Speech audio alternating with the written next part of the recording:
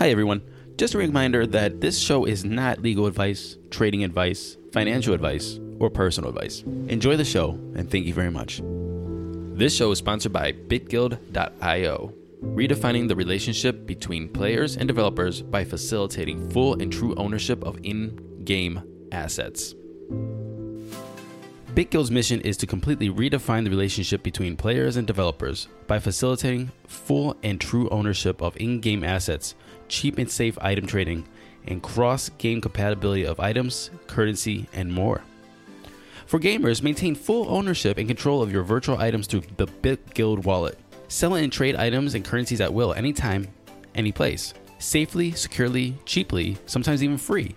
And for developers, it's a direct link to an established player base with a strong community, an instant network of like-minded developers building for the same platform. BitGuild's token sale is now live. It started on March 15th, 2018 and goes until April 5th, 2018. So, head to bitguild.io. That's bitguild.io to learn more, get whitelisted, and take part of the public token sale. Now, back to the show.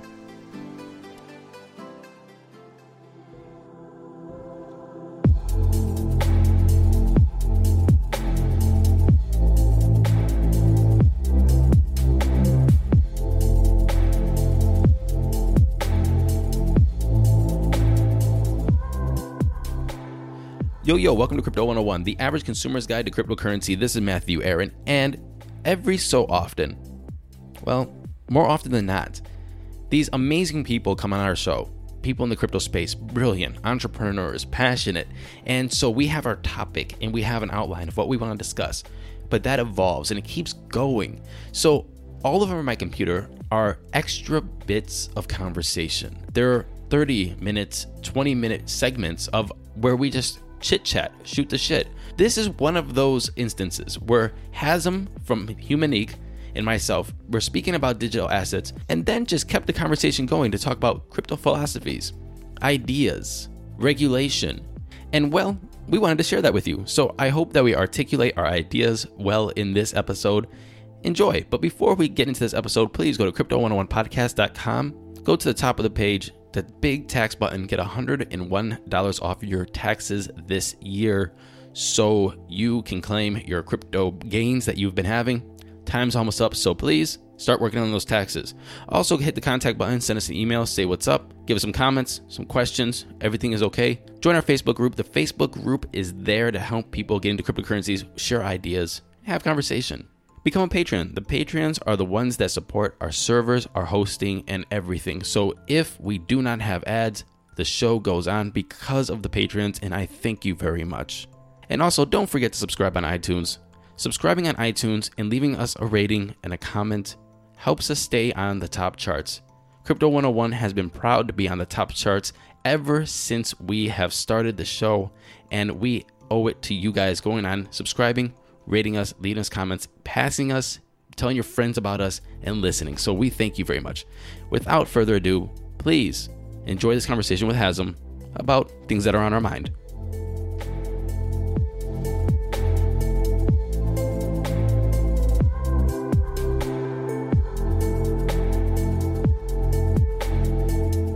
Hazem, welcome back to Crypto 101. It's a pleasure to be here. Thank you for having me. When I first started this podcast, I made a couple rants and a couple comments that the crypto space needs to regulate itself before it gets regulated by external forces. And I always was under the idea that somebody like the Ethereum network and Vitalik could put regulations and smart contracts that allows only people and exchanges and what have you to follow certain criteria and certain standards of best practice to be in the space so external forces don't start clamping down like they are going to start doing. Do you think that was a possibility that could have happened? They missed their opportunity? Or was it just a fairy tale or something I made up in my head that never could have happened? Yeah, so I think that's a fantastic question, truly. And everybody always wanted to believe that self-regulation was possible. Truly, that's what everybody wanted. That's what everyone wanted to do. And I think that was a central core element to the crypto space, really, at the onset, even several years ago. And we're seeing this now. We're seeing people in the crypto space flock to jurisdictions where the government is really lenient, letting them do whatever they want, creating sandboxes for them, regulatory sandboxes, and so on. But we need to ask ourselves, was self-regulation ever really possible? You know, I've spoken to several different initiatives over the last 5 to 6 years who each tried in some way to develop an initiative of self-regulation. Some of them still exist, some of them have died, and nobody could really do it. There's hundreds of different best practices. There's so many different initiatives around this, but nobody could really do it. And the reason why is simple. What do you need to self-regulate? You need compliance. What does compliance come from? Compliance typically comes from not wanting to have sanctions placed on you, right? In whatever way or punishments and so on. If that isn't the case, then compliance comes from your belief in the system and your belief in the growth and the sustainable development of that system or network or community. The fact that we had so many bad actors and the fact that there existed so many bad actors that were stealing money from investors or contributors that were against the law at the time, right? Mm-hmm. A lot of people, were doing things that were clearly securities. And that showed that they were trying to act and develop in a bubble as opposed to working with the existing systems. I think if things were to start from the beginning, there would have been a lot more dialogue. One, to be compliant with existing regulations. Two, to have open dialogue to perhaps create a self-regulating technological mechanism that is accepted and adhered to by everyone in the system. But then you get to the point where, it will only ever be adhered to by the main players in the system, and there will always be bad actors. Will those bad actors then be ostracized? If that's the case, or removed from the system, if that's the case, then you are doing exactly what a regulator does. Right. You're creating a new regulator. Exactly. So this idea of self-regulation only has merit if you are now creating a new regulator. And so then you're at stage one again. Good point. Very good point. So then that takes me to, Vitalik is still, if you take Ethereum, for example, he is still trying to put into place a self-regulating mechanism for ICOs. I believe he came out with a general concept a month or two ago for in the future. I don't know if it's going to be implemented or not, but in the future, certain criteria had to be met and there were certain controls over ICOs. I can send you the link if you like. Please. It has merit, but I think it can be fleshed out a lot more, and it will only relate to Ethereum specifically, not to, Waves, Neo, Exonum, or any of the others. The last point is, Consensus has its own initiatives as well, and so do many others who are trying to do something similar. But at the end of the day, there are existing systems in place, and you need to learn to work together. It is not a threat, and they're not at war with each other. They need to find the right touch points, linkages, and commonalities in order to develop the right long-term strategies for development that don't hinder innovation, but at the same time protect investors and individuals. And those need to be the intentions. Any intentions outside of that are not genuine nor sincere, nor do they relate to finding common ground to create a long-term solution where the crypto space and the new crypto economy is able to work compatibly with the traditional capital markets, financial markets, as well as all the different regulators globally in the world. Right on. 100% agree. And now you gave me a little bit to think about, because one thing, I guess you do have a point. I mean, you definitely do have a point. If you're creating regulation, then you are just a regulator. But I think the goal and the idea for regulation within the space without the external regulators is that it's actually being regulated by a different idea, a different set of moral, a different set of values and goals, opposed to an old decaying system that everybody's trying to escape from or try to evolve from or try to innovate on top of. And I think that's kind of where I was going with that regulation. So I'm still not convinced that it's another form of regulation, because regulation will exist. It always will exist. You will never be able to get away from regulation. It is where it's coming from, though. And if it's coming from a bank or a government that you might not trust, and I'm not saying the United States government, but let's say a Venezuelan government or some other kind of government that may not be as, stable. I don't know what you want to call it. I don't have the word right now. But I guess that's where I was going with that, is it's coming from a different place. Definitely. I think I did touch on that and on what I was saying. And, a lot of people made the arguments that the public blockchain cannot be regulated. And in that sense, that does have merit, mind you, right? Because at what touch points do you then regulate it, and what measures do you put in place? Or you can send Bitcoin to anybody's wallet address, right? It cannot be regulated in that sense. So a lot of law firms and maybe many people involved more so in this space have been thinking about, well, how can this be regulated? Some people make the argument that, well, ICOs will need to get permits, let's say. All wallets will be issued by a central authority. That is interesting. It's also scary. But there are these different, and it defeats the purpose, right? Yep. So there are these different approaches, and it's on a spectrum from less extreme to most extreme. But if we were to say there was supposed to have been self-regulation, that inherently means, let's take it best case scenario where, it adheres to certain values and morals and so on that you mentioned. Well, that would mean that everybody in the space had to adhere to those standards. If they didn't adhere to those standards, something would have had to happen. If it didn't, then there would be no self-regulation. So I understand where you're coming from, that there could have been some sort of regulatory body where everybody contributed towards, that was perhaps decentralized in a way. Now that is I think the crux of this. You had some sort of decentralized self-regulating body, let's say. But at the same time, it still needs to interact with the traditional regulators and so on and so forth, which is why I think take the approach of finding some sort of middle ground. If you are able to align the interests such that the intentions align with the values and the morals and so on, then I don't think there's a problem. Because if you take, let's say, the FCA in the UK or the SEC, well, what is most important to them? Most important to them is protecting individual investors from bad investments. You can make whatever arguments you want about how stringent some regulators are and so on, but that is their primary intention. That is where what their budget is supposed to be applied to, Right. So if that is their intention, then we need to look at, okay, what's the intention of X, Y, and Z in the crypto space? Right. A lot of bad has happened in the crypto space, and that's because it was at infancy and there wasn't these general standards and guidelines at the onset from the beginning, but also because they decided not to adhere to existing regulation. Well, why does it need to develop into an us versus them?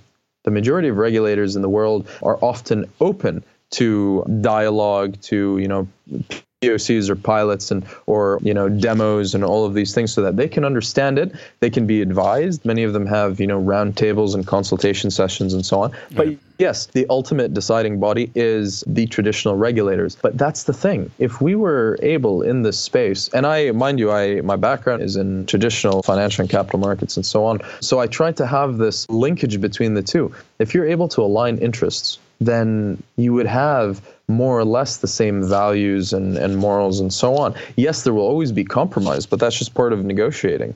And you need to see what is the most important in this space. It's not, full outright bans. That's not the way to go. But then we need to look to the intention. Why is it that these things are happening? What is the intention? Many sandboxes right now are being created, and many frameworks are being created because they want to welcome investment into the country. Absolutely. Right? They want everybody to relocate because they know there's a lot of money. They want to be a hub for these types of things, whereas others are banning because perhaps they are unable to control it, or perhaps because hundreds and hundreds and hundreds of millions of dollars are being hacked. That is a problem. That's a problem because of the lack of regulation, just as much as it is a problem because of the lack of self-regulation. I guess the internal regulation was where I'm thinking, is because we wanted to make it eternal. I was always under the impression, I guess what has happened to me a little over a year of being in the crypto space, again, I'm still a newbie, definitely, but I had this enchantment, what crypto could be and what I would like it to be. And what I would like it to be is this space that operated outside of the space that we are in now. It's kind of like, cryptoception. We're a financial system inside of financial system, and the way that we were going to have this happen is people start using cryptocurrency as in transactions, and it has value, and we operated within the digital world, and I didn't have to touch a dollar bill or fiat. But what I see is happening, with the sandboxes and the investments and the companies and the SEC and the governments and the regulation is all we're doing is making a cryptographic extension of a current system that we're just going to be, we're not changing anything. We're not changing the financial system. We are changing business practices. We are changing people's idea of how to be incentivized, how to interact with an economy that has, in my personal opinion, grown to be able to use people to extract shit ton of wealth for people off of things that they didn't know that they could generate wealth from. Clicks, likes, searches, this, that, the other thing, data, health records, what you name it. Yet now that we have all of this within, we've almost all of a sudden I found from my start to where I'm at now, a dream of living, like I said, cryptoception, the financial system within the financial system to being part of the financial system on the blockchain. Am I wrong with that idea, or am I just getting to be a grumpy old man? I've heard this position many different times from a wide range of people, including, the crypto anarchists that think that the crypto space is the savior of the world, or it's going to save the world and so on, to other people who think that cryptocurrencies broadly are a new way of redistributing wealth to, millennials, to other people who just think that, similar to what you were saying, that this was supposed to exist separate from it. And it was supposed to do that because it is decentralized and because there's no central control or authority and so on. But this is where I get, and this is the way I look at it. Because I as I mentioned before, I take the approach that the traditional financial system, the traditional capital markets and so on, and the crypto space and crypto economy are not at odds. They are complementary to one another, and I can elaborate on this momentarily. Finding the right linkages and touch points is important. Part of that is regulation. And actually, the crypto space went wrong in thinking that it could operate completely outside when it has all of the electricity issues, the scalability issues, right, et cetera, and so on, when the majority of what they're doing is contrary to securities regulation. So if it really wanted at the time, and we need to ask this, if it really wanted at the time to be able to operate somewhat siloed or somewhat detached from the traditional space, then it would have taken into account all of these things instead of taking. This is the story of the one. As a maintenance engineer, he hears things differently. To the untrained ear, everything on his shop floor might sound fine, but he can hear gears grinding or a belt slipping. So he steps in to fix the problem at hand before it gets out of hand. And he knows Grainger's got the right product he needs to get the job done, which is music to his ears. Call, click Grainger.com, or just stop by. Grainger, for the ones who get it done. What's the easiest choice you can make? Window instead of middle seat? Picking a vendor who sends a great gift basket? Outsourcing business tasks you hate? What about selling with Shopify? Whether you're selling a little or a lot, Shopify helps you do your thing, however you cha-ching. Shopify is the global commerce platform that helps you sell at every stage of your business. From the launch your online shop stage to the first real-life store stage, all the way to the did we just hit 1 million orders stage. Shopify's there to help you grow. Whether you're selling scented soap or offering outdoor outfits, Shopify helps you sell. Wherever and whatever you're selling, Shopify's got you covered. Sign up for a $1 per month trial period at shopify.com/try. Go to shopify.com/try now to grow your business, no matter what stage you're in. Shopify.com/try. A silly crypto anarchist approach, which has led to bans and heavy regulation and this and that and so on. If anything, if they wanted sustainability, they would have looked at the beginning, well, okay, what do we do such that we do not create a clash? What are the things that we require for long-term sustainability? Again, that is a difficult question because of technology, right? Technology wasn't ready at the time, and we're facing issues now, and those things might be solved, but it's iterations, right? It's iterations over the next 10 to 15 years. These are the questions that needed to be asked. But once you begin going against the regulators or government and so on, well, you begin creating issues. I think the point that we've gotten to, not only where, a lot of things are actually securities and therefore have to comply with certain regulations, but where they could have put controls at the onset. But what was the problem at the beginning? They weren't speaking to anybody from the traditional area. And so that either had them go about it blindly, or they knew what they were doing and they did it anyways.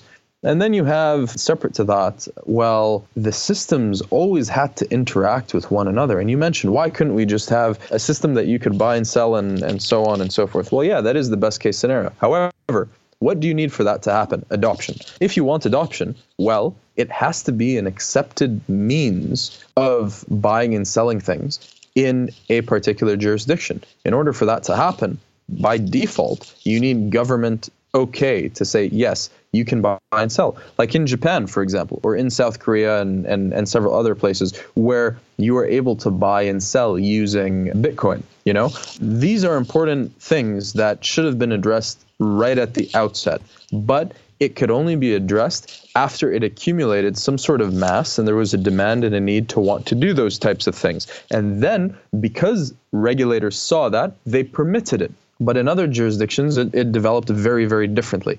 It's not an exhaustive list of arguments, but these are just some points, to highlight. It can't exist outside the system because it also uses huge amounts of electricity. It buys and sells things that by default place it as an alternative mode of currency, with the yen or the US dollar or whatever. So by default, there was always going to be interaction and it could never exist within a bubble. If there is interaction by default, it's going to interact with all aspects of the traditional system. And because there weren't controls and measures put into place to protect it and protect this traditional system, that created misalignment in interests, but also misalignment with regulation and government intentions and so on and so forth. A lot of people say there's a lot of good, and a lot of good has come out of it, but there's also been a lot of bad. How many hacks have we seen over the last month and a half of hundreds of millions of dollars just disappearing? Right. Not to say that these things didn't happen at the onset at the beginning of the traditional financial markets. No. Right. If anything, well, there was bank robbers all over the place, man. They had massive guns in cars. Exactly. That was called a hack. 100%. And these are things that we still need to be cognizant of. We need to know that certain developments and changes need to take place before the space is able to act and interact a lot more freely. I do see it being completely complementary, where the banks allow all forms of transactions, where you can have your own wallet address that is just complementary to your other bank accounts, that you can make transactions for different things, and that individuals have the choice to be able to do these things. But many technological advances still need to be made. A lot of regulation needs to be made as well, and that comes over time through better interaction with these two spaces, better understanding, better communication. But these are all soft aspects and soft areas. Both sides always need to take the approach that it isn't us against them, it isn't this against that. It is about finding complementary solutions to long-term sustainability from a technological perspective, from an innovation perspective, but also from a regulatory perspective. Some of the largest issues, and that I'm involved in a lot, is the AML, anti-money laundering, and KYC, the Know Your Customer piece, which is incredibly important. And then we go into central values of anonymity and stuff like that perhaps you would acknowledge are key to this space. I would say no. I think there is a fine line between when that is okay and allowed, but also the issues that it causes with criminal activity, funding criminal activity, criminal financing, and all of those types of things, and the anti-money laundering aspects. So it's about finding the right balance. And similar to what we said earlier when we're trying to categorize, it's about balancing. It's balancing the weight of probabilities, the interests involved, the parties and the stakeholders, so that we get everybody, it's all hands on deck to find solutions that create, just long-term sustainable innovation where everybody benefits and nobody is left in the dark and nobody suffers loss and so on. These are the types of things. And that is the only way for there to ever be a future, I think, for this space, as well as for the traditional space.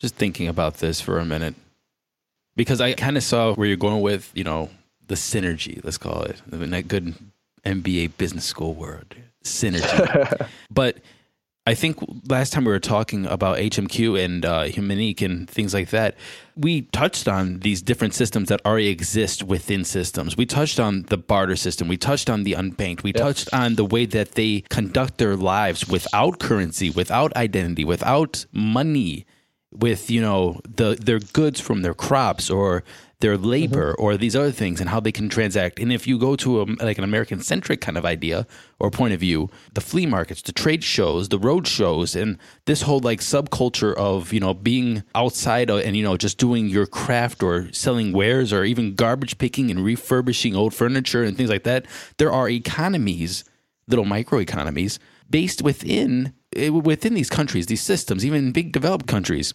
So you can totally disregard that this could happen and take a grassroots approach, and it could develop into something where it's not like the government will say, oh, it has to have a government sanction to be a thing. But it could develop and live within these subcultures and still become mainstream and mass adoption. No? Oh, definitely. So I don't disagree with that. However, keep in mind, at what point do governments and regulators get involved? Usually when they start losing money. But also, of course, if they see something as a threat and it's difficult to control, of course, naturally. But it's typically, and you could make this, let's work with the assumption that it's always in the interest of the people. Let's use this as an assumption. Well, one, they would only get involved when there's mass adoption. It's reached, critical mass, and it's either posing some sort of threat to the traditional economy, there's financing of terrorism and criminal activity, but it's also clearly obvious that now it's breaching existing regulation. You know what I mean? And it's posing a threat to, let's take securities regulation, for example. Now people are losing money because they're investing in something and they don't have the right protection or information to be able to make those decisions. So then we have to balance. Well, is it right that every person should be able to make those decisions on their own? Or should there be measures in place that protect them so that they don't lose all of their savings, But back to what you were saying about the kind of these microeconomies and so on. And Humanique is a beautiful example of this, because what it's doing is it's trying to use blockchain and biometrics and the HMQ to unlock the potential of local economies, to leapfrog them in digital transformation, right? And I think that is something beautiful. And let me explain why. And this is something you find when you look at different cultures and just the state of technology and regulation in different locations in the world. You find some that are very advanced and difficult to change, and you find others that are much less advanced, much more open to change, and you can skip the last 10 to 15 years of that technological development into a new era or space. And I think this is incredibly interesting when you look at digital transformation, okay? And what Humanique is doing is it is doing exactly that. Okay, one of the very few companies that in the crypto space and blockchain space, actually, that is moving in that direction, which is let's provide this ability, reach critical mass, and deal with the governments and the regulators however they want. But look at this. If it is benefiting a government's people, let's go back to the assumption that I said earlier, that a government and regulators always act in the best interests of its people, then we'll find once we reach critical mass, if we're able to develop and identify the key metrics and KPIs and so on that demonstrate that this is adding true value to the people. People have a new source of income. That is enormous. People have access to buy and sell things globally, locally. Charity can reach them, charitable donations can reach them much more easily. It's an accepted form to trade with. They're using it, a farmer is using it to trade with another farmer. Somebody's using it at the grocery store to buy and sell. These become evident of positive benefit to people and to their lives. If that's the case, well, nobody is going to contradict it. If they do, then it's not in the best intention or the welfare of its people. But we also need to be cognizant of, well, what spaces are we disrupting? Are we disrupting telecom companies or banks or this or that, and so on? Because, again, there do exist lobbying groups. There do exist this and that and taxes and all these things. You have to be cognizant of them. You need to take them into account. You need to really understand the landscape you're playing in. If you don't understand it, then you will always be upset and angry when things happen. And that is a big part of what happened in this space. If you were clearly breaking securities regulation, right, you shouldn't be upset. You should have studied it at the onset and taken calculated risks. You should have been able to put measures in place so that you didn't breach it. You should have put measures in place regarding KYC and AML so the exchange didn't get hacked for hundreds of millions of dollars. For example, security measures in place. The KYC and the AML is around people that are using it, right? We forget sometimes that, well, the beginning of Bitcoin, well, it turned into a huge countrywide investigation around Silk Road and stuff like that, you know? Yes. So it began horribly against the traditional system and the regulators and so on. So actually, if you want to look at it from that standpoint, it's getting better. This is what a lot of people forget. It's actually getting better. It's moving in a direction away from where it started. It started in the worst possible position. Oh, that's very subjective. That's a very subjective statement, man. That it began in the worst possible position? And it all depends. If you were doing good business on the Silk Road, I mean, you might have a different point of view. Fair. Again, I take it I take it from the position that it began in the worst possible position vis-a-vis its relationship with regulators, governments, and the traditional system. All right, gotcha. So let me qualify. So it began in the worst possible position in terms of relations with it. So if you look at where the relations started and where it is now, it's actually taken a few steps forward. That's true.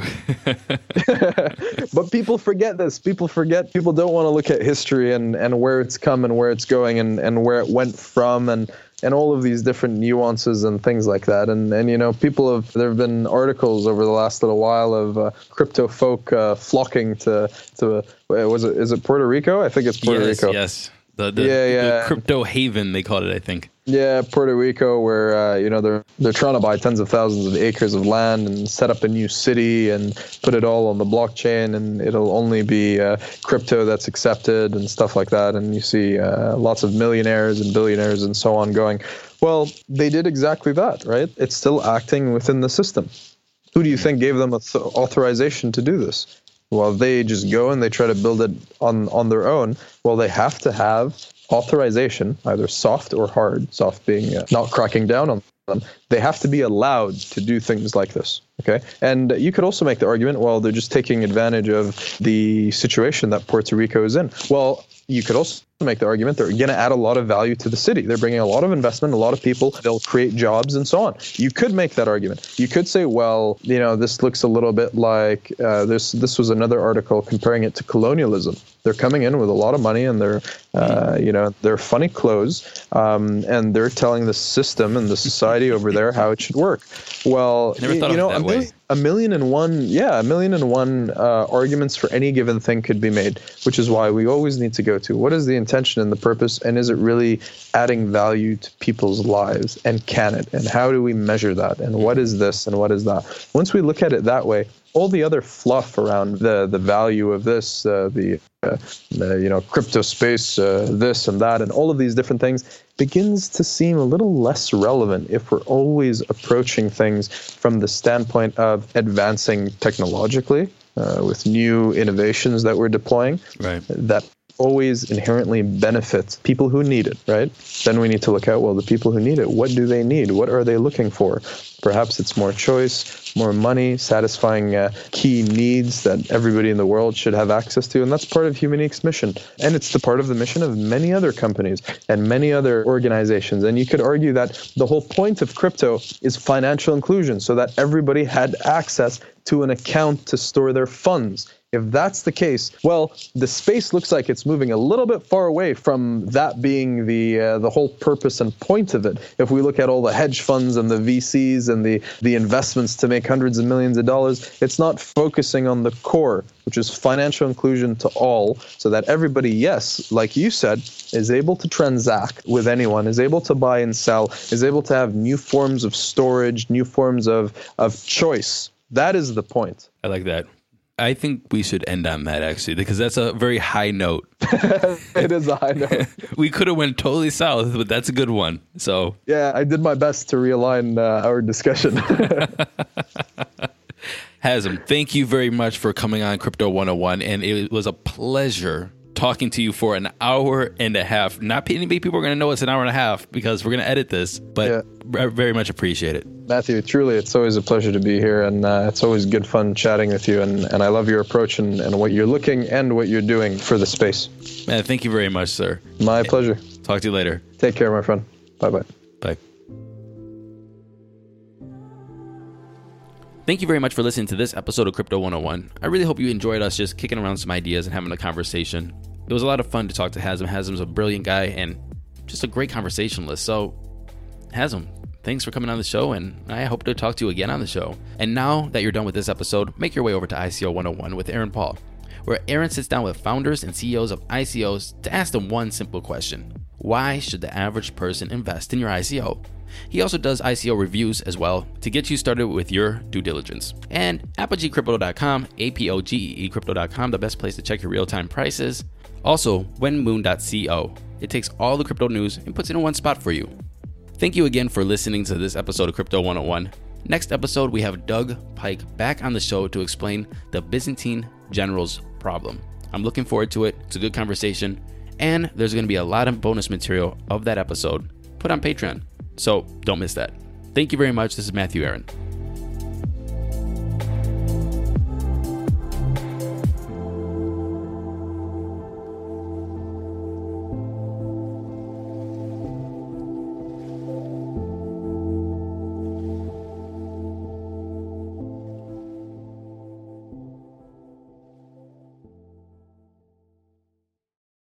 This is the story of the one. As head of maintenance at a concert hall, he knows the show must always go on. That's why he works behind the scenes, ensuring every light is working, the HVAC is humming, and his facility shines. With Grainger's supplies and solutions for every challenge he faces, plus 24/7 customer support, his venue never misses a beat. Call quickgrainger.com or just stop by. Grainger, for the ones who get it done.